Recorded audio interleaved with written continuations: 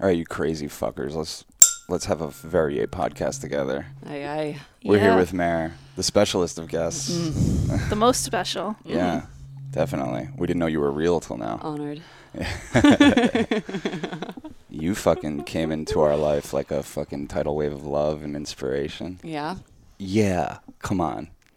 You know it. I mean, you guys did too. Yeah. It's been like experiencing the planet Venus for the first time. It's magic. You told us that, and I was like, that's a goal. That's something that I'm going to rise to the occasion on that one. I want to rise to the occasion on that one. I love it because like we hung out and you're like, oh no, it was a good time to hang out because of the stars, and like it's very, you know, the first time we were like, fuck, because we were on our sober November when we first Day had. That's one. right. That's right. Day one.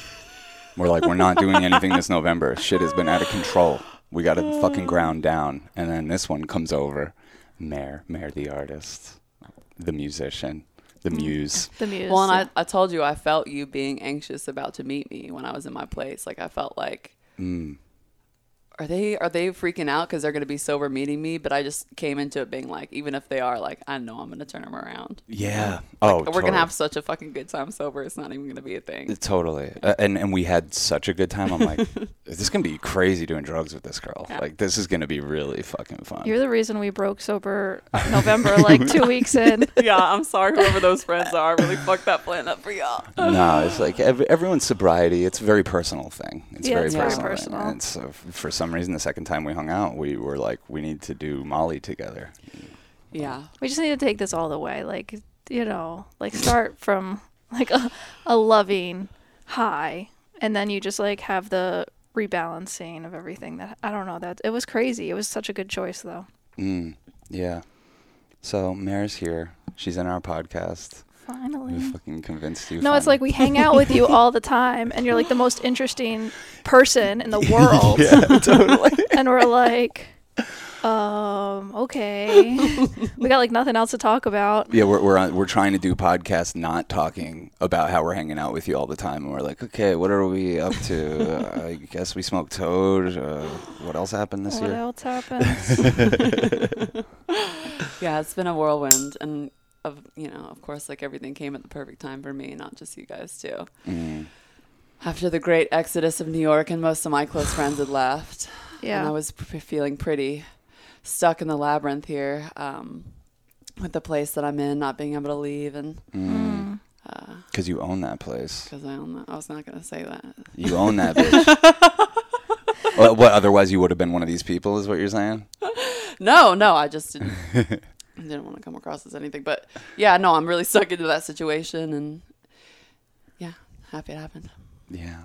Yeah. And you're working on music, which that's what we've been competing for your attention with music, and like at least at first I was being very delicate about that. I was like, I'm nervous to fucking text this girl because you're so committed, and I get it. I've been there with projects. Yeah. Like I get it, but the level of commitment and detail and fucking scrutiny, like it's insane. But your stuff is. It's fucking brilliant. We get to hear the demos. We get to hear the raw. We get to hear you writing the songs. Yeah, it's true. It's true. You're like the first dose. Yeah. Try to inspire some of them. Yeah, totally. Oh, Lubricant. absolutely. Song Absolutely. lubricant. Yeah, no, my ear has been very pressed on the muse's door, and you guys have only made it louder.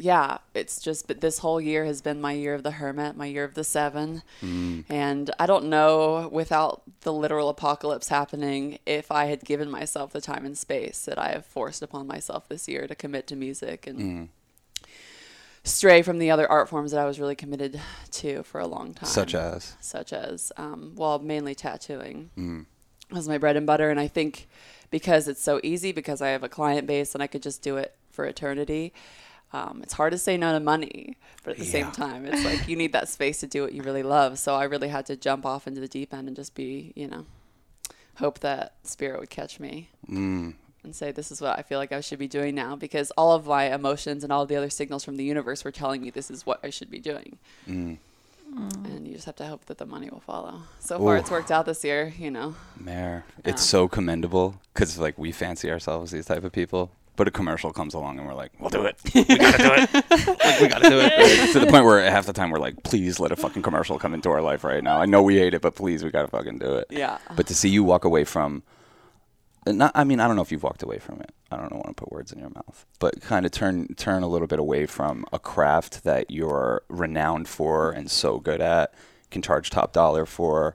You're killing it in New York City at the tattoo game. And you're like, yeah, the kind of places go where to my the apartment. celebs go. Yeah, exactly. You see celebs. You see Justin Bieber, Bruce Willis. Yeah, no, I definitely spend a bunch of time trying to get really good at that. And anything that I do, I spend a bunch of time, sharpening my blades and making sure that I deserve to be in the arena that I'm competing in. And that most of that is stemmed from, just deep holes of self-loathing, feeling like a necessity to prove myself. But I feel aware of it, that I feel like I can use it for good motivation. And it's interesting that the awareness never really changes the force of it. Like the more that I try and unpack like how much attention I need in this life, right, as you describe it, Cass, like it doesn't make me need it less. It almost like makes me want to lean into it more, and it feels like this really ambiguous macrocosmic love, that kind of work to me. It's not necessarily specific and personal, but it's really intimate. It's really intimate in the way that I'm deep diving into myself and then, trying to present it in an authentic way to people. Yeah. Wow. I just want to hear you talk. I'm like, I don't even know what to say. Like, you got this. Yeah, no, and it's like I couldn't figure out that's how I wanted to express my love to the world, and the way that I'd been doing it before was really different and really personal, and also still really intimate, obviously, with tattooing, incredibly intimate, even more intimate. And I really enjoy that, and there's but there's specific scenarios in which that's even more fulfilling to me, and it's usually with loved ones, with tattoos, because it's such a heavy karmic burden to bear with somebody. Yeah. I usually feel much lighter when I'm doing it for people that I'm already really tethered to. Oh, okay. You're already having to think about me a lot. Yeah. The most flattering thing you've said to me, and you've kind of taken it back, I think, a little bit, maybe not, but you're like, Cass, would you tattoo me? And I'm like, fuck yeah. I'm so honored. I would totally tattoo you. And now I'm like, I need you to tattoo me. But I've learned so much about tattooing hanging out with you, like, because you do a style that's like single needle, which I hadn't even really thought about as a thing, I thought all tattoos were single. The way I pictured it was like all tattoos are a needle going in and doing its thing. And you're like, no, It's like 100 needles. Oh, totally. I mean, unless you have really good vision and you're looking at that needle from like 5 inches away, you can't tell that it's tiny little, 7 or 9 needles stacked together. Yeah. So also, can we also shout out that you have a new podcast? Oh, yeah. Let's do that. I forgot about that. I do have a new podcast. Yeah. And the new podcast is really a child of chaos because it was birthed through just recording frustrations. Like I was recording music and recording my voice and found out I didn't really have the right microphone for my voice, and I've just been sort of, banging and shouting in a closet. Yeah. And I needed something to work on that I took a little bit less seriously. And I just thought, hey, I think the voice recordings of me talking in between singing, and I talk to myself a lot in my house because I've lived alone since dawn of time, are funny. And the way that I sort of swerve in and out of my Texas personality and this British personality and all of the millions of personalities in between, it obviously made me self-conscious when I first heard it, but it's almost psychedelic to the point that I thought people may enjoy it if I leaned into it a little bit. And I have all that astrological knowledge that I don't really utilize that much on a daily basis with people. And as I said, again, I love being intimate and not personal. And it's another way to like participate in astrology without having these like one-on-one sessions where I have to take things seriously, because of course that was the main thing with me as well. Going into a podcast was I didn't want to take anything seriously. Yeah. Mm-hmm. Yeah. That's a huge one. If you're starting a podcast, is like, it's a practice in self-forgiveness, like right out of the gate. I'm sure with music, it's even crazier in a way, but yeah. Well, and the music on the podcast was a great practice in, okay, I'm really just going to try and improv over this stuff and not do more than, 1 or 2 takes of it, and just be okay with like a mediocre or whatever the flow and the vibe was in that moment, Well, I mean, it's the most fun thing ever. I mean, you're on your second one now, and I trust knowing you enough at this point that this isn't going to be like, oh, I did 2 and then I'm over it. Like, no, this is the beginning of a journey, and that's why we're hanging out. We hold each other accountable. It's God where sex. is that shit? God sex. God sex. Weather report, which I just feel like is something that is so needed, and to take like a different twist on it, where you're kind of telling people what to expect on a higher level for the week, and kind of, I mean, being in relationship with you the last couple months of like hanging out with you and you kind of like giving us so much insight, I'm like, wow, I'm like, this information helps level up so naturally, because you can kind of flow with the weather. Yeah. Like, you know, if you know it's going to rain, you know to bring an umbrella with you. And so if you know that like Saturn and Jupiter are going to be conjunct and this is a big shift in energy, you know to like be more forgiving towards yourself or whatever it is. And I think what's so cool about the podcast you're doing is you're kind of like telling you like, yo, you're going to need a raincoat. Heads up. Heads up. Yeah. And that's like a generous offering, you know, to do that. And I'm the perfect guinea pig because, and you talked about this, I would love for you to touch on this. Yeah. I don't want to go there. You know, there's been not at this stage of my life as much, but like throughout my life, like I don't want to go there in terms of, oh my God, astrology, like all this stuff, like what the fuck, could that be real? Like my analytic mind is a little hesitant, and I heard you once saying like, by going towards this, it's almost like you have to embrace the divine feminine. Mm-hmm.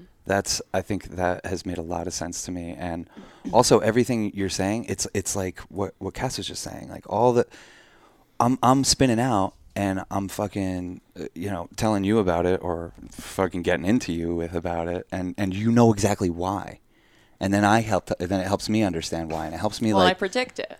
Yeah, I predict it. You're like, I'm gonna come over and I'm gonna keep it quick because we're about to get into it. Oh God! And then it happens. Which, like, am I retrocausally feeling it or manifesting it? But I do think your point about like the analytical mind, willpower and analytics are really what our society has valued. And I think all of us, because we're all leaned into our masculine a little bit more than the feminine these days because of the consciousness that we're in, are really uncomfortable accepting that there are external forces that we're participatory in. Now, I'm going to be the first and last person to tell you that you're a god of your reality, 100%, and anything that's ever happening to you is 100% also consent because of that. Ooh. I know. You consented to this shit? People, yes. I mean, and I feel like you, like, I mean, I don't know how much we'll get into this, but like you've lived it. You've lived the not easy path and so for you to say, look, I consented to this shit is like a very empowering That's position. why I trust it when she starts saying this stuff to us, because from the first minute we met, I heard your story and I was like, real person, real fucking person. That you're not trying to fucking put on anything. Yeah. No, we'll definitely get around to that. And and I'm somebody that was, I have a ton of willpower and I use it all the time and I overexert it. And receiving love is now my journey. The kind of sort of karmic stuff that I'm transmuting. I guess we're all kind of transmuting, right? How do we receive more love? So yeah, you've been god of your reality, but how does astrology sort of factor in and its influence into your life? And I have spent years also being like, fuck astrology. I'm really, I get to make all my own choices. Like, yeah, because I do think it's a natural, like, you feel like you're subservient to something. It feels like you're bowing to something. It feels like you're saying, I'm going to let this dictate my life. And really what it is it's a map for you to be able to look at so that you can use it. Mm-hmm. And abuse it. It's for you to get to learn so that you can take advantage. And I like using these big trigger words because as the pendulum swings and we're going into this more receptive feminine energy, I think we can get not over triggered or oversensitive. Those aren't good words, but we can sort of go too far the other way too and not understand that it is a choice and it is intentional and you're still holding the reins. Yeah. And karma too, which I talk about a lot, which is really what astrology is trying to describe to you as karma. It's mapping karma. It's mapping karma, exactly. And when I talk about karma, I'm not talking about, again, you being subservient to this external force outside of you that is judging you based on decisions and then factoring in punishment or consequences. I'm I'm not even really talking about what goes around comes around. I'm not talking about determinism. And determinism was really like a better way to say what I was trying to say earlier with why people are kind of averse to astrology, is because they don't want to feel like they're a part of something determined, right? They want to feel like their destiny is their own. Totally. But again, astrology is not deterministic. It's about inertia, and it's about a flow of force, knowing that you can change it at any moment. Wow. But you're a part of a force. And the more that I retrocausal or hindsight looked back at months of my life and these major milestones, and then astrologically looked at an ephemeris, it was undeniable. Yeah. I mean, the time that I died this year on ketamine, we could talk about that too. Oh my God. The astrology behind that, like and so to me, that was really what proved it to myself. And now I do predictive things like, okay, I map out when where the moon is going to be to do maybe like events or hangouts or recording or whatever the fuck it is, knowing that I'm doing it, embracing that energy, and still having an awareness to make choices through it, Yeah. Well, I think it's also like a tool of self-acceptance, or like acceptance of the other. Like you can accept things about us because you're like, oh, that makes sense for them. And it doesn't necessarily need to be like what my life looks like. Like what their life looks like and their path isn't necessarily what my path is supposed to look like. So it's not like anyone's doing it more better or more right, or you need to do it like this. And once you do it like they do it, then you're like on the right path. No, it's like your path is so unique and individual to you. So doing this like allows you to have like guideposts of like, oh, like I want to be the best at doing my path. And, because I'm in the 5th house of relationship, like a lot of my work is within relationship. Yes. And so makes sense that sometimes I can feel like everyone needs to have a relationship and get that perfect person and blah, blah, blah. Because everyone needs to do psychedelics. Everyone needs to meditate. Everyone should eat only plants. Like, because that's like my universe. Yeah. And like that's how I do my work, and that's how I learn, and that's how I grow. And I think, oh, if you only did the things that I did to grow, then you would grow too. And it's not like that. It's like other people's karmic lessons are like in different houses and planetary forces. Yeah, I think it can be incredibly validating when you're feeling lost and stressed out in the universe or misplaced. It can really get you back onto a path.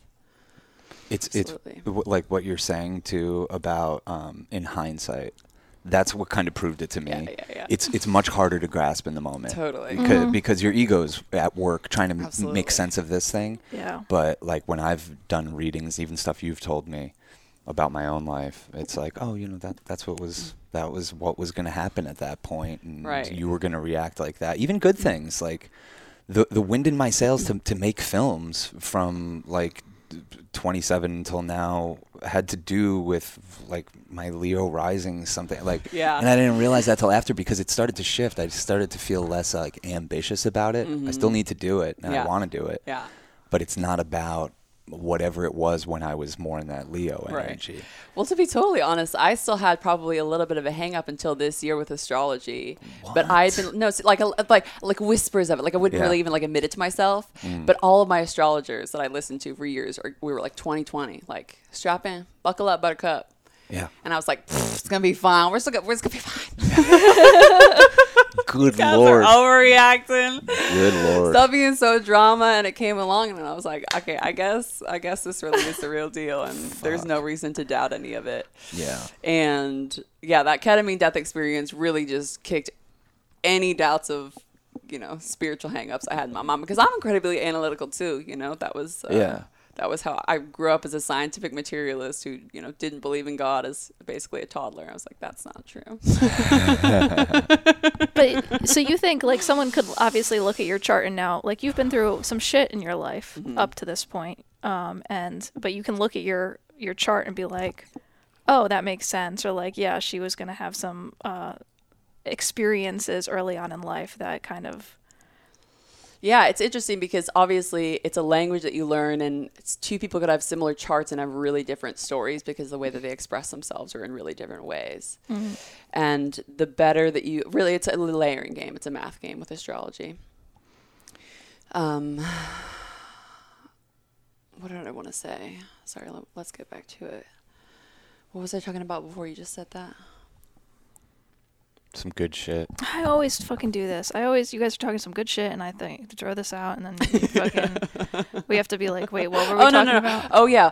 Oh, it just, what you're saying about individualism kind of brought me back to the pendulum swing thing as well, because I think collectively, as we realize that we're all connected in this crazy telepathic web, and then at some level, there's a oneness about all of us. There's a real disregard for the individual, and there's a demonization of the individual. Sort of in like, you know, in the communist mind state, right? Thinking that like it's a threat to the general public, too far. because The pendulum swings too far. Because individuals seek truth and groups seek consensus, which truth is just consensus.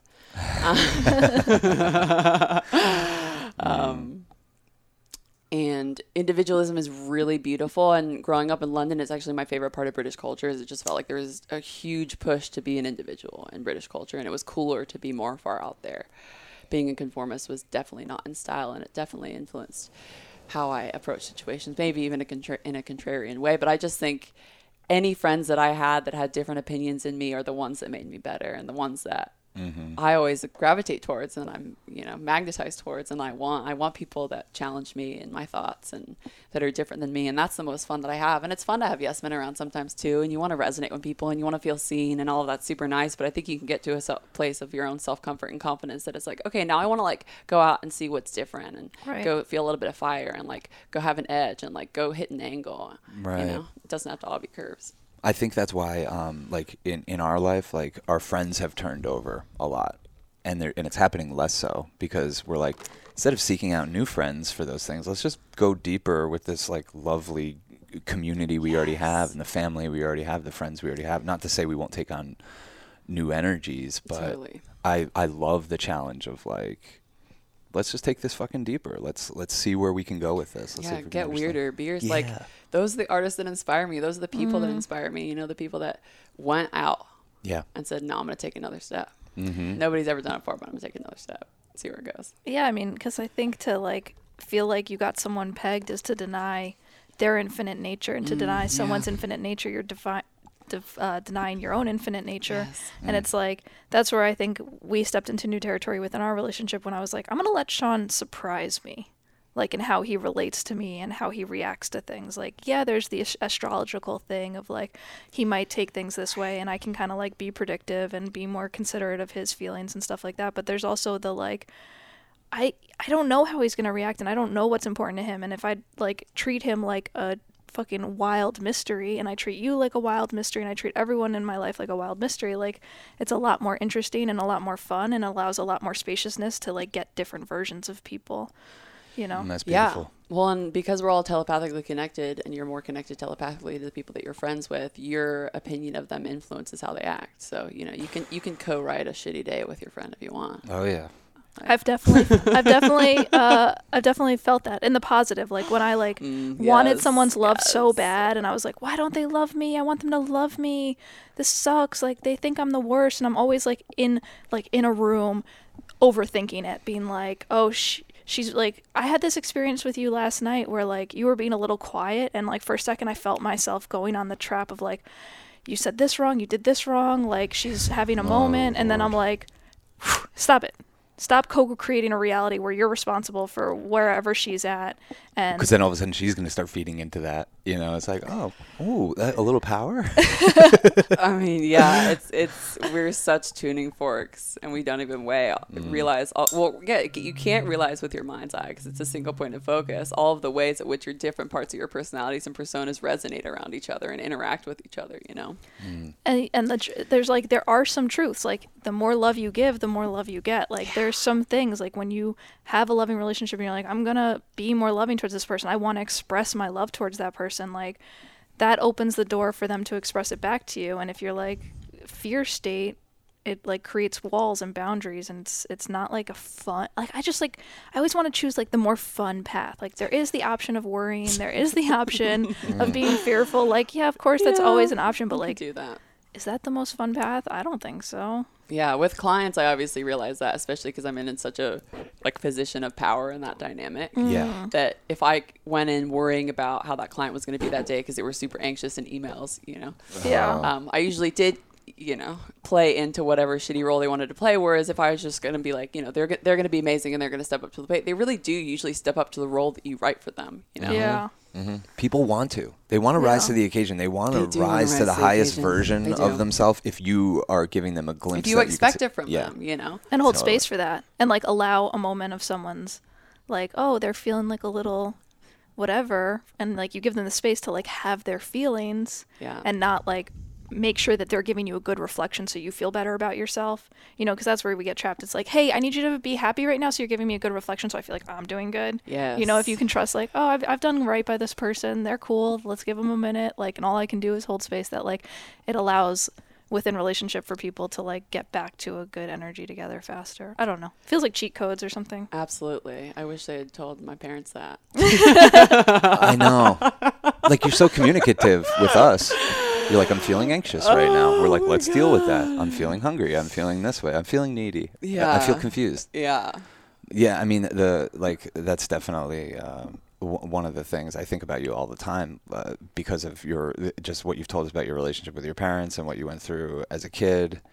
And like, just like thinking like, could there be forgiveness for that type of stuff? Like I do. I think about that all the time. Yeah, man. That's like I care about you so much and I love you so much, and you holding them in disregard right now like makes me question like, you know, my approach, you know.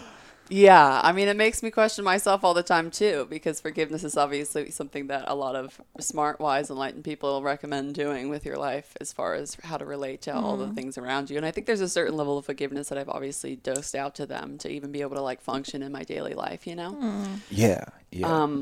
And I do a lot of thought form play, as you guys know. So I've done a lot of like forgiveness play in my mind with them, and it doesn't feel more comforting to me. I actually still really get off on the furnace of fire that burns about it.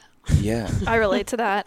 Man, I'm like finally getting to the place where I'm like, I'm just going to be pissed at that person, you know? Yeah, it feels good. It feels good. Like, and you're just like saying the angry thing and not bottling it up and just like, fuck them. Delicious. Yeah. They're the fucking worst. And you like can coexist within the like, we're all one. Everyone's a reflection of me. I consented to this. I agreed to this. But like, fuck them. Yeah. Like you played your role as villain immaculately. Thank you. Yeah. You know, all of that bullshit. But at the same time, like, I don't want to talk to you. Like, Yeah. I don't want to have a relationship with you. Yeah.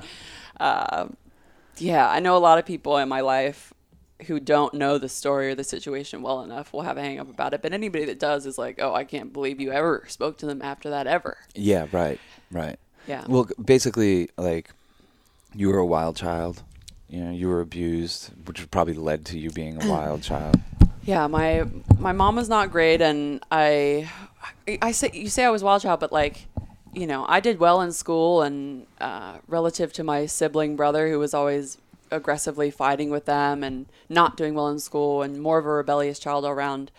I was quiet. I didn't fight back with my mother, and that scared her a lot more. She's somebody that really loves fighting, which like some of that has now seeped into me, I think, in a way that I don't want to accept. Your face looked like you just realized that. I was like, wait. oh man. I'm not that person too, but no, I wasn't well in that regard. I think in high school, when I got big enough physically and emotionally to really stand up to her and not listen to the authoritarian, really control issues is her biggest issue. She has almost like psychosis level control issues, and there just got to a point where I didn't want to be I never wanted to be at home. I mean, I started running away when I was really young. I remember being like 6 and being like, where can I run? Yeah. So running was always sort of my thing because I didn't want to be around her. And once I got into high school, I had friends that I could smoke weed with, and I got this boyfriend. And so I just like wouldn't come home. You know, I would go out, and she just couldn't live with the fact that she couldn't control me. And, you know, they'd ground me, and I would crawl out the window and I'd leave, and I just wouldn't like... also growing up with her and growing up with having to take care of her and take care of her when she's like passed out on the floor on fucking, you know, wine and Ambien, I didn't have enough respect ever to take her advice on anything, you know. So she's like, right off the bat, there was no mother-daughter dynamic because there was no ground for her to stand on where I trusted. Yeah. Oh, yeah, no, you clearly know what you're doing. Yeah. I know that world. I'm very familiar. No. And, you know, she's kicking and screaming her whole life. Like, I don't understand why she doesn't, you know, respect me in my opinion. It's like... Because she can't control herself. Yeah, man. So it drives her crazy, the external reflection of not being able to control her own daughter. It just kills her that she can't control herself. Yeah, and so... she, on some bad advice and an ego trip, sent me away. And they sent me away twice. And the first time they sent me away was to the Oregon high desert, to almost like, not military, but in the way that it was set up. You're sort of hiking, and you're hiking like 8 miles a day and like never setting up camp in place for more than one night. And you're not showering. And it's sort of like this hiking, like military style camp. I don't know what to call it. For parents who have money to get rid of their kids. But like, it's so funny. You have a little forgiveness even the way you tell the story. You're like, I got sent there. You're like, you got no. Yeah. Okay. Yeah, no. Let me lay it out. No, I got woken up in the middle of the night by 2 bodyguards and kidnapped. This is how rich people handle shit. This is how rich people handle it. So the first time that this happened, yeah, these people wake me up. I don't know what the fuck is going on.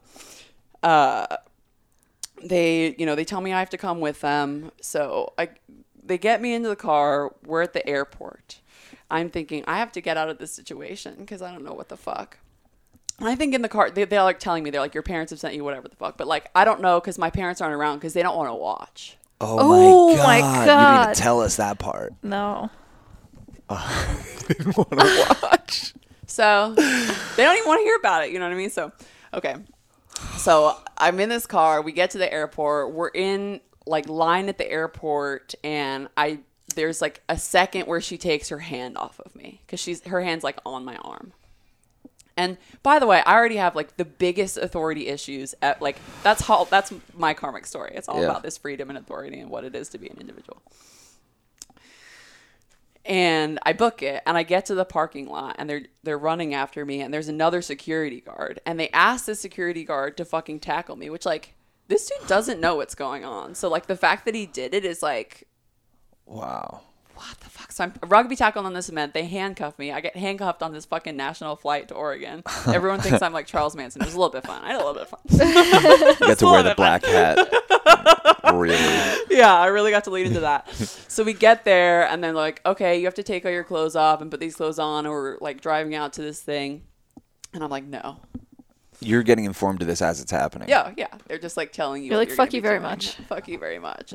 So 4 employees hold me down, strip me, cavity search, put clothes back on me, force me into another vehicle, and then drive me out like hours and hours and hours into the desert. So if you ever ran, you'd die. Like they get you that far out, so you don't do it. Smart. Yeah. And of course, those are when the legends started about the kids that almost made it out.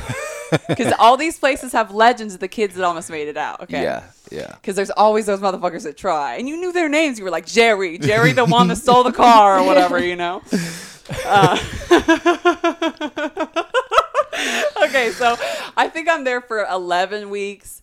And my parents let me come back home and stuff. And I love them. And then I get home. And let me tell you this story actually about my mother in between too. So just to give you a taste of what it was like to be home with her. In between that time, which I think was like a 3-4 month period that I was first sent away and second sent away, my mother accuses me of stealing her drugs because she loses them. They're like Xanax or something. And I'm like, no, I didn't steal your drugs. Did you ask Ben, who's my brother? And she's like, Ben doesn't do drugs. Ben does drugs. And she's reading me the riot act, telling me, you know, what a disappointment, you know, disappointing piece of shit I am, whatever the fuck. And I'm so pissed and I'm so upset, and I march up to her room because I know where she stashes her drugs, and of course I find her drugs. They're like in one of her like secondary hiding spots. I come downstairs, and you know how good I am at a speech. I'm thinking at it as I'm like trotting downstairs, being like, I'm gonna fucking fuck this bitch, and I, throw the pills at her. I'm like, how dare you? And then she freaks out on me, threatens to commit suicide, runs off in her jack, and I'm like, great. Whoa. She was embarrassed as hell. So I'm just going to have to, like, wait to see if my mom's going to come back home. No, I didn't want to be home, Carolyn. If you're watching this, no, I didn't want to be home with you. You're a bummer. Oh, my I wanted God. to be with my sweet boyfriend, Joseph, who fucking gave me weed and How old are you at this point loved again? me. Fucking 15. Uh-huh. Oh, you're such a lover. Which Joseph is the hero of this story, just so everybody knows. Oh, yeah. We love Joseph. Joseph is... Yeah. Thank God for Joseph. Thank God for Definitely. Joseph. He's one of the saints of the Church of Chill. Definitely one of the things that Church of Chill. He's the reason you're here. It's literally the reason I'm here. So yeah, that was the first time, and I sat my mother down during that period as well, and I said, I need you to look me in the eyes, and I need you to promise me that no matter what happens in between the two of us, you will not send me away again. There's a million trillion ways that we can work this out. Please don't send me away again. And so when it happened, whatever whispers of innocence and, childhood hope that I had definitely Right. got burned into oblivion. And, What a betrayal. Like, your mom and your parents What are a supposed to betrayal. keep you safe, and, for them to, like, not only hurt you as a kid, but to then take you away from your home in the middle of the night. And I'm sorry, I'm not even It's like, so no, it's just so upsetting. fucking raw and so fucking real, to, like, have gone through that, and then to, like, yeah. be where you are today, like, and be successful artist and a committed, passionate, creative person. It's just very impressive. Thank you. Yeah, it's definitely been a hard thing to get over and made me who I am in all of the ways. So yeah, when I got sent away again, I sort of knew the deal when the bodyguard showed up, right? I'm like, okay, I know the situation. You're a light sleeper at that point. Definitely a fucking light sleeper at that point, dude. I got a shiv. Bodyguards? Yeah, they're like paid Holy physical, yeah, they're of paid course. physical people. And so and this place is a lot more serious that they're sending me to, and it's a Mormon-run, like residential institution, like crazy person institution. And I show up, and you find out there's 5 levels. We're in Utah, and we're in Utah because in Utah, when you're under the age of 18, you have like no rights. And I think it's pretty similar in Oregon, and that's why I have some of those places in Oregon, but it's definitely the most extreme in Utah. And we find out there are 5 levels. The first level, you have to be in a hospital gown within like touching distance of staff. You're like standing next to staff in a hospital gown. And I think they may even be like attached to your hospital gown on a string. Oh, great. That's And a then good way to restore someone's dignity. Yeah. And then you can earn your way out of that level onto the second level, the third level. And then each level has a little bit more freedom. Like the second level, you can have clothes on and you get to be a little bit further away from staff members, like maybe like this far away. Yeah. And like the third level, you can maybe be out of eyesight for like 5 minutes or something. Yeah. I'm going to just do this. You look so pretty. You do.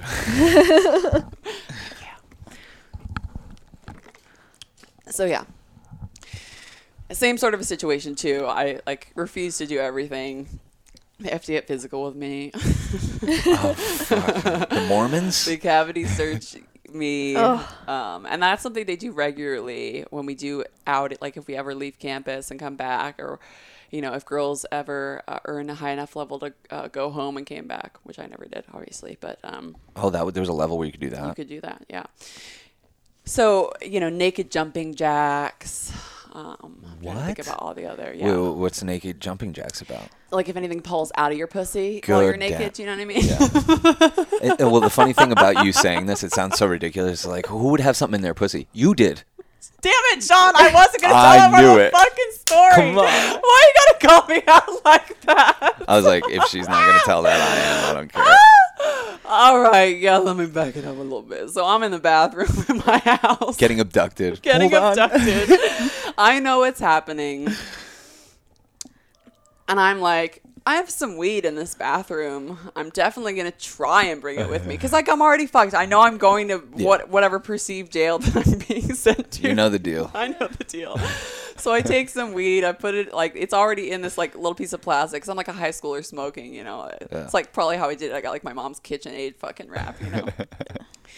And I shoved that thing so far up my vagina, they didn't find it in the cavity search. And later, during the imprisonment, I got high with the water bottle bong that I made, which we'll get to that part of the story a little bit later with the pussy weed. Wow. Okay, so yeah.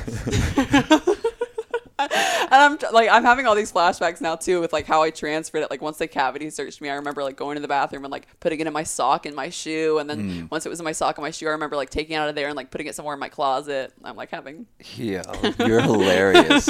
You love weed as much as me. I really do love weed as much as you. So yeah, I was there with just the utterly most insane people. There was a couple other girls that were relatively similar in that they just like to party and do drugs. Really only one girl, and she's the girl that I escaped with. But everybody else, there was pretty much like... They legitimately needed to be in there. Well, no, because I don't believe in shit like that. But like legitimately we're like definitely on the outskirts of society. I mean, I watch girls try to commit suicide there. I watch girls drink bleach. I watch girls stab each other with pens. I watch girls take chunks out of people's arms with their fucking teeth. I watch girls fucking cut their face. I watch girls cut their arms. I watch girls cut their legs. I watch girls write their name on the wall with period blood. I watch girls write their name on the wall with shit, and I clean it up. You know what I mean? What the fuck? High school girls. Yeah, high school girls. The craziest girl, her name was Kate. And I was going to not say her name, but like lots of people are named Kate. And she was young, and it was always the youngest ones that were the wildest. Because if you're there at 13, like, you know what I mean? You got into some shit. You probably killed your cat, you know? She definitely killed her cat, for sure. In the microwave? So I have those vivid memories with that person, probably more than like a lot of people in my life because of the rawness of every moment that I was around her. I remember this one time, I haven't told you guys this story. I told you the one where she was in the kitchen and somehow got the kitchen knife, like she was close enough to one of the staff members, and then we all had to like defend ourselves in the kitchen or whatever. I don't think you told us that story. That's crazy. Oh, that's a good one. But there was one time where she would like, I don't know how she did it, but she would like build up these like scabs in her scalp that were almost like zits or things, and she would like get off on taking them out. And I remember being in the bathroom with her and like looking over at her one time, and her just making like the deepest eye contact with me, and like the blackness of her fucking soul, you know, and just like ripping this thing out and getting off so hard on like making herself bleed in front of me, you know.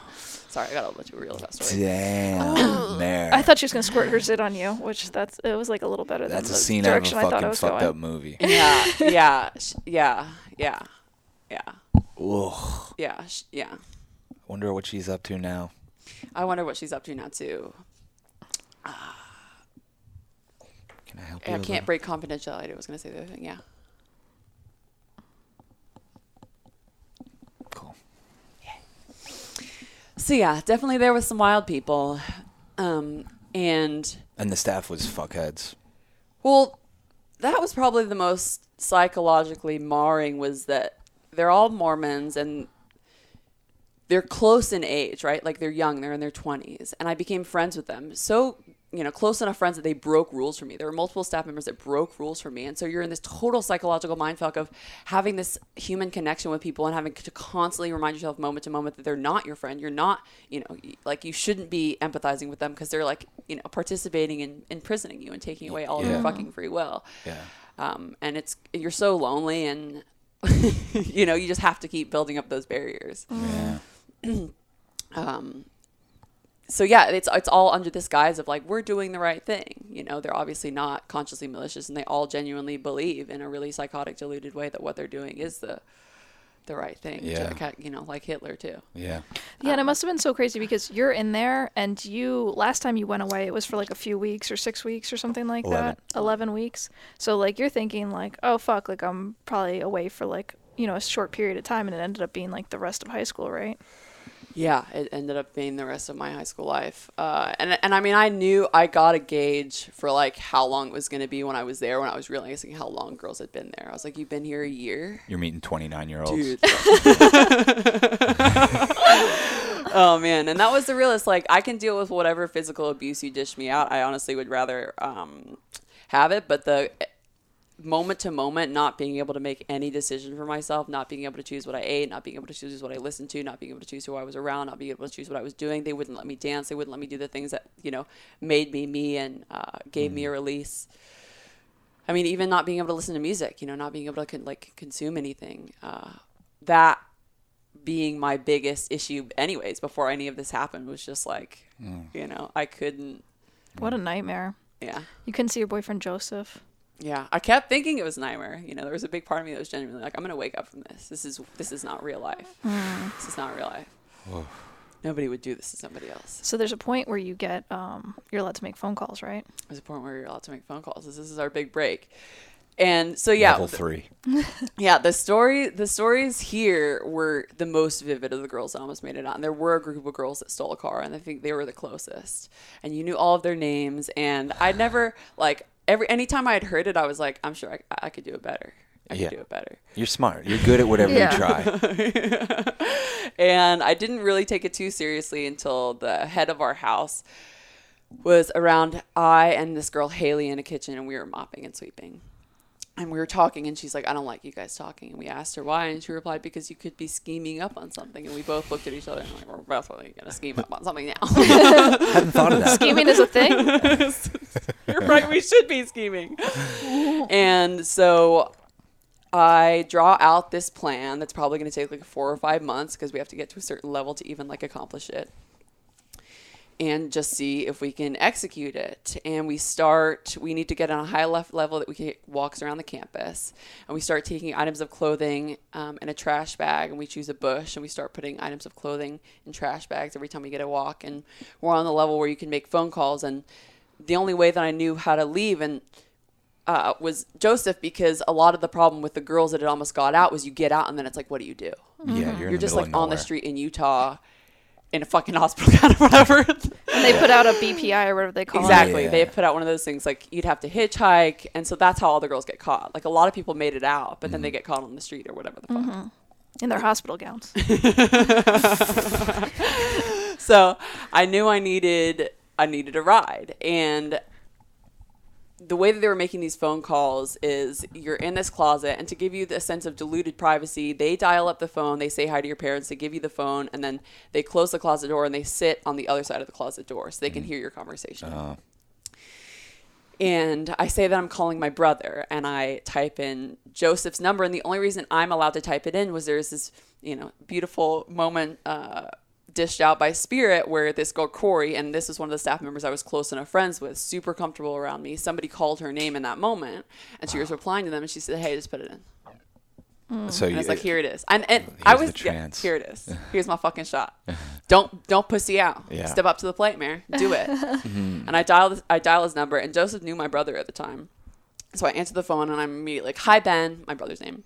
How are you doing? And thank fuck for Joseph being like, I like hear him thinking on the other line, like, but didn't say anything. Right.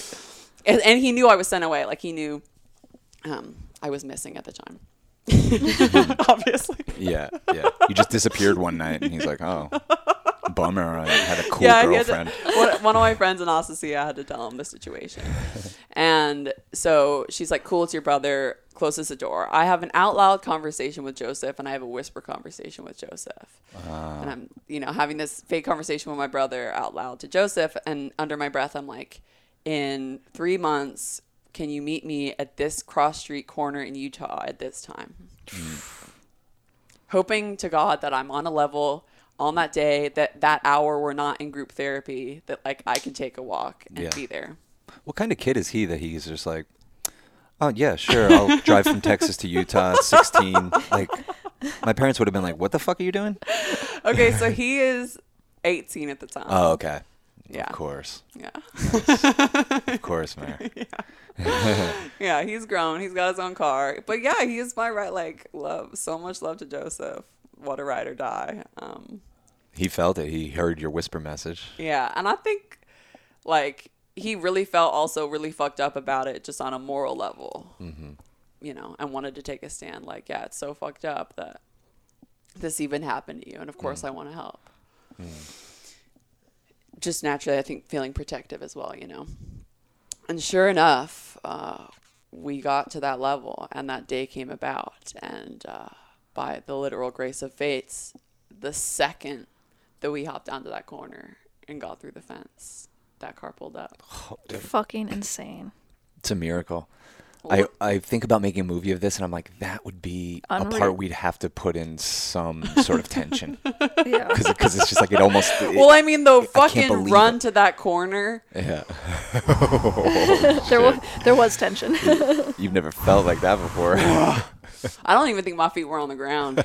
You know, like, So there's, but like you're running, and they like at some point they realize you guys aren't coming back, yeah, or you we guys hear, are making a we run hear for an it. alarm sound. Oh, no, really? It's a big enough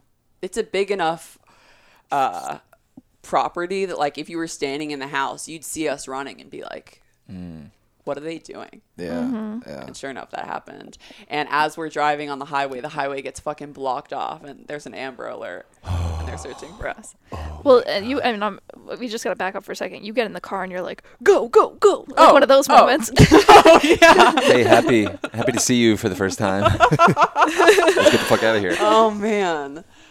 So Yeah. what was the plan? So the plan was to go to, I'm trying to remember, I don't know why I'm not remembering the state. There was so much of this that my memory has blacked out that I'm having to, like, unpack now that I'm, like, okay with, you know, looking at it square in the eye. A state, Wyoming or Wisconsin, where this girl Haley that I was with had money, because none of us really had money. And our plan was to go to the Canadian border, and Joseph really is the genius on this whole thing. He mapped out the part of the border that had the biggest space in between border crossings that we could cross, and that we were going to cross on foot, and he was going to go over by car. And then once he got through by car, when we were on the highway on the other side, he'd pick us up on the side of the road Just live the rest of your life in Canada. and live the rest of our life in Canada and figure it out. It doesn't sound that bad, actually. Yeah. It's better than what you That's were. how backed into a, I know. to a space that I was. Yeah. Like, my only option was having to be a fucking Jesus Christ. Canadian. a refugee. Yeah, refugee. Yeah. Which Wow. that's not how they accepted me at the time. So yeah, we get to this bank, and apparently, and this was where I don't know how we got onto this lower timeline from the timeline that we were on, but something happened, and 30 minutes before we took out this money, Haley's parents took out this money, and the only reason that they could was because we were in some state that you could do that with somebody that's under the age of 18 or whatever, because they were her parents, and her parents were Mormon. Haley comes from a Mormon home, and so we had no money, and we just, we had to roll with it. We figured, fuck it, we'll just figure it out. I mean, what are we gonna do now? So he drops us off. It's definitely like late fall. It's like it's very cold. It's winter. Drops us off on the border. It had rained that day, so it was super muddy. And we start trekking, and I'm trying to remember Jesus Christ. This is fucking insane. how long this trek was, but straight up Handmaid's Tale style, having to dodge spotlights at night, running from bush to bush, sometimes being a foot away from a spotlight. Whoa. That they're fucking circling. Because it is a border. They are protecting Oh it. yeah. Yeah. No, it's patrolled. It's yeah. a patrolled border. He definitely made a good decision, but there's no easy way to do it. So yeah, we are drudging through mud. I have to take my shoes off because there's like mud and ice stuck in them to the point that they're like weighing me down. In the same situation with my pants, I have these fucking leggings on that get so encrusted.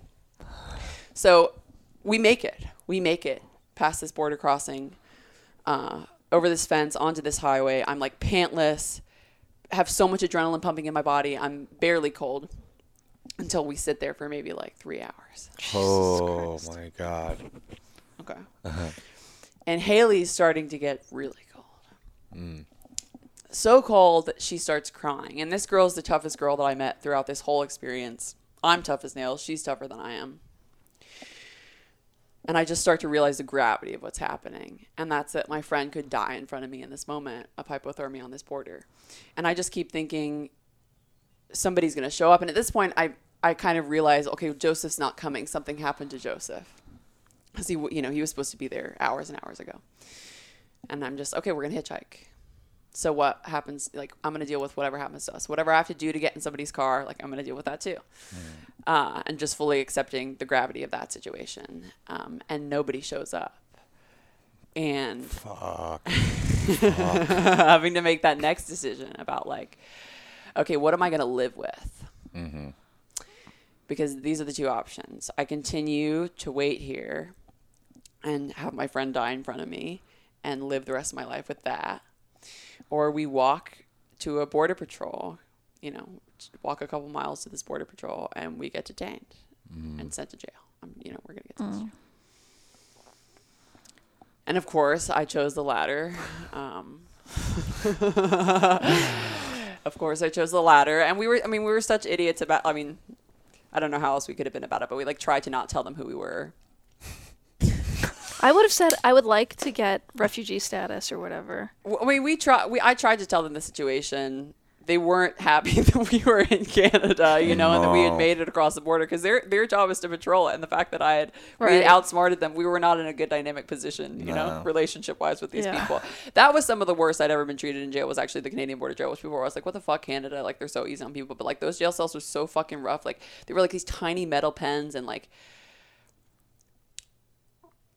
I think, like, my underwear was super cold and crusty, and they like wouldn't give me a blanket. They like wouldn't give me shit to wear or clothes. And, they were pretty brutal and not stoked. And I was actually banned from Canada for a couple of years there. I can't believe you're still not. Yeah, right. Because they don't let people in if you have a DUI. I've gotten turned away at the border because someone in my car had a DUI, and they were like, "He's not allowed to come back in here for 10 years." Wow. They're brutal up there. Yeah, I'm always. I really want to go to Canada, and I'm interested to see if it like comes up, Yeah. When I go. It's been a while now. It's definitely been long enough. They got a record on you, trust me. Yeah. It's going to come up. Yeah. You'd think. I've changed. Oh, guys, yeah. So we get sent to jail.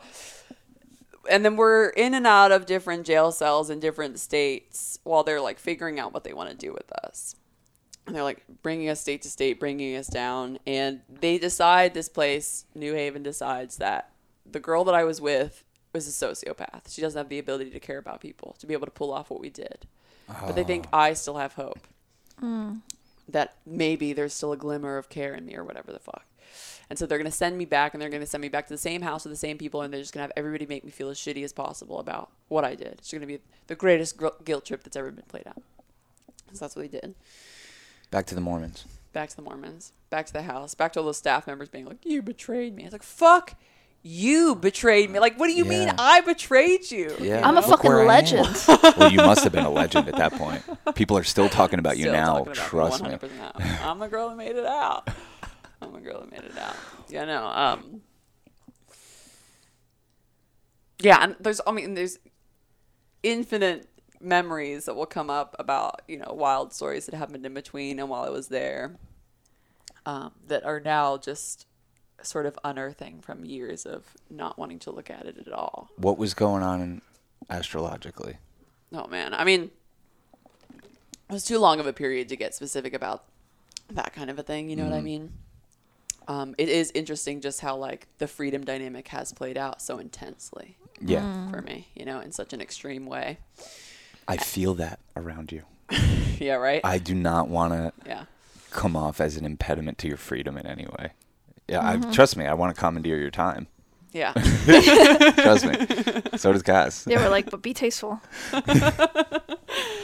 That's the first thing you said to us. We're like peeking on Molly, and you're like, I just want you to know, art is my first relationship, and it's been a problem in the past, and just know. That's my first love. My first love, and I'm like, mad respect.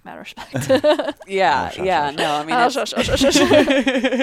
yeah, and that's definitely obviously written out on my chart too. That sort of its own thing. But it's also it's interesting that it's like seems like the natural thing from the astrology, but at the same time, it's almost like how life has taught me to be because of all of these circumstances, you know, because of all of the non-safety that is dealing with other people. That has been the history of my life, right? God, and this just feels like it's I mean, I don't even know if you want to talk about the other stuff, but like, you're like an NDE person, like not like one NDE, Oh yeah, like fucking 10 NDEs. Yeah. Not near-death Is experiences. that where your spirituality comes from? I never asked you that. Like, Yeah. Because we just go deep. And I'm like, wait a second. When did this start? Like, for us, it's like very clearly. It's like we took mushrooms. Like, duh. We took mushrooms. We started life thinking about didn't God. dish us the gifts of psychedelic experience through near-death experiences. So we had to... we just fucking strip our ego ourselves. yeah. I mean, and I wish I had done psychedelics younger too, because I did all the dumb drugs until I did psychedelics, because I grew up in a community like Texas where cocaine was totally acceptable, but if you did acid, it was like, oh, you're going to be dumb forever. Yeah. You're going to be in a board meeting 20 years later and get a dose of acid and you were going to go fucking crazy. You know, Wouldn't that be cool? I mean, now I'm like, sick. I hope that happens. Yeah, right? Free acid 20 years later. Acid, sick. Because bringing it back around to just saying that, like, I did grow up as somebody who was incredibly scientifically minded and really anti-spirituality. And that was really influenced, I think, too, just growing up in London, because, like, atheism is such a huge part of the culture there. Yeah, right. And so, and being from both of my parents, who, my mother goes to church now and, claims to be Catholic. I guess she is a pretty typical Catholic now that I think about it.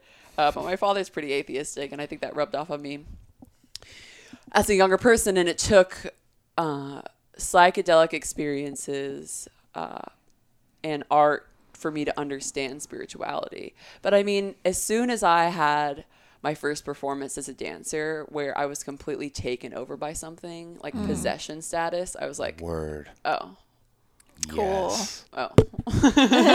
Something else is going on here. Yeah. Cool. Yeah, this is not just this atoms and fragments that we think it is. So it was spiritual experiences with art, and psychedelics really cracked my egg open as well on having all of these weird synchronicity, serendipitous situations with lovers and friends on psychedelics more than ever. You know, with this group in Colorado, it felt like we had these nights out where it was like every single bar we walked into, I chose the song and then it came on in the bar, shit like that, Yeah. you know? Just the flow. Magic. And nothing else, nothing in between. My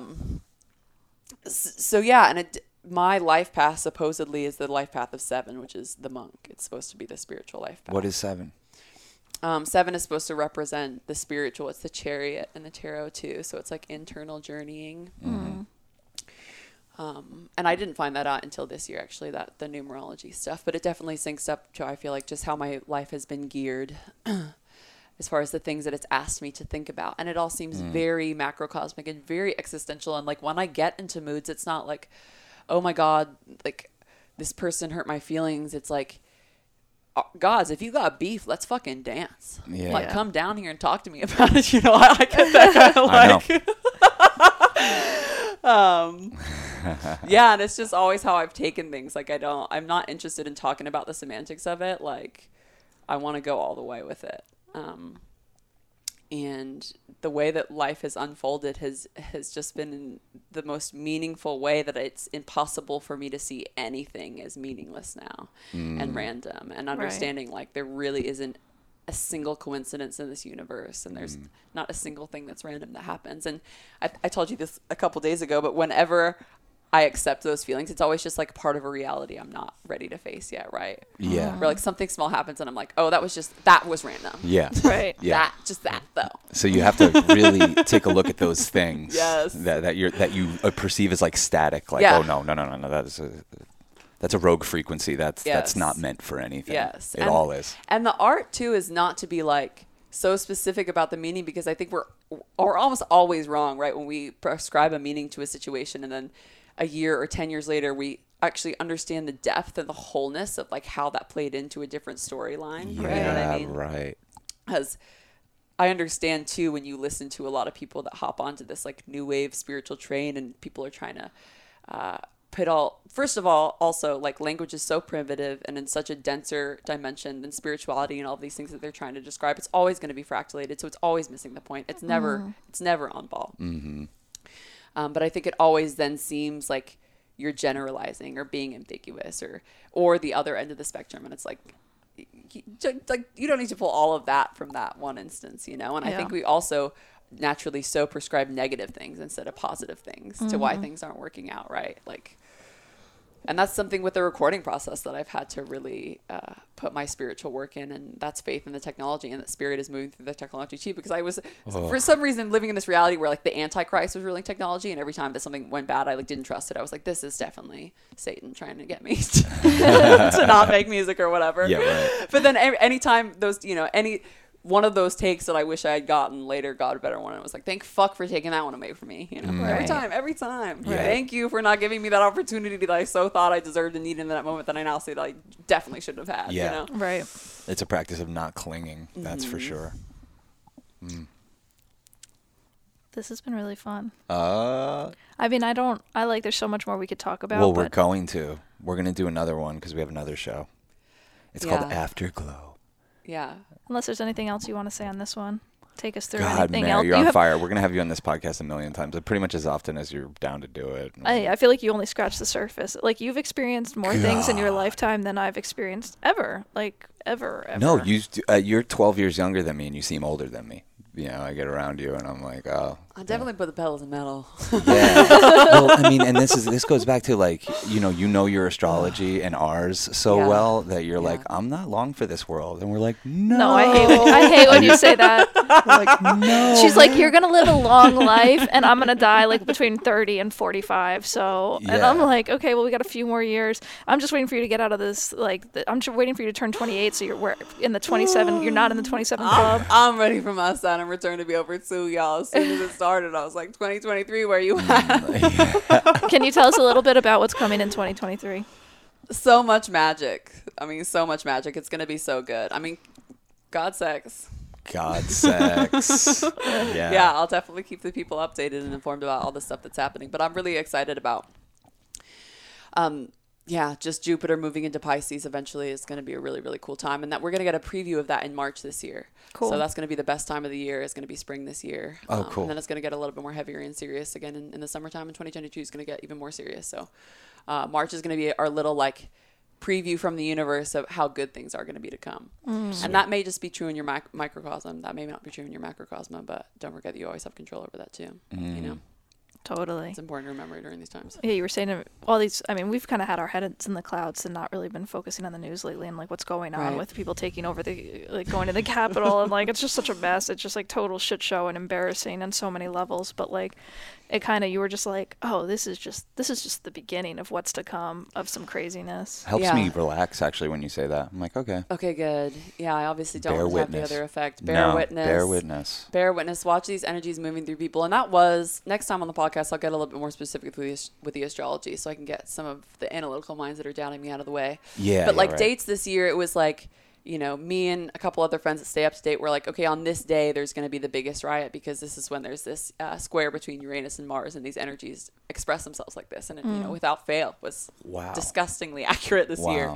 And it does give you this like, it's like I almost want to hold more space for it because it's like they're really just like it's an energy that needs to express itself right now. Totally. Can't judge it. Yeah, you can't judge it. Some people have that arsenal energy and some people don't. But yeah, you can have a completely blissed out, ecstatic, calm, beautiful, pure microcosm in the middle of a blood-marred horror show of a macrocosm. I feel guilty. I'm too good at that. But then it affects the macro. And I think, you know, like we can guilt trip ourselves about that process. But the reality is because we're all so connected, that's the work that is most heavily affecting the gravitational forces of the consented truth at work. There you go. Right on. I'm done. Let's get out of here. Okay, cool. That was fun. We're gonna keep doing this, and we might talk about you dying on ketamine because we'll have a cliffhanger. That's a good cliffhanger. Good cliffhanger. Yeah. We're gonna talk about a lot of other shit. There's Cass has some shit to express. She does have some shit to express. Right. I have to right some fucking wrongs. Yeah, we're gonna do that on the Afterglow. and that is on patreon.com/Church of Chill. Join that. Hear our radio show, Church of Chill.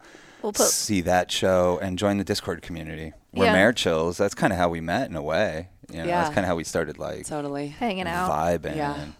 And we'll put links to your podcast below and any other links too, so people can get on the get in the know. Cool. This is Mayor. You're welcome. You're welcome. You're welcome. Okay. Peace and love. Peace and love. Just go.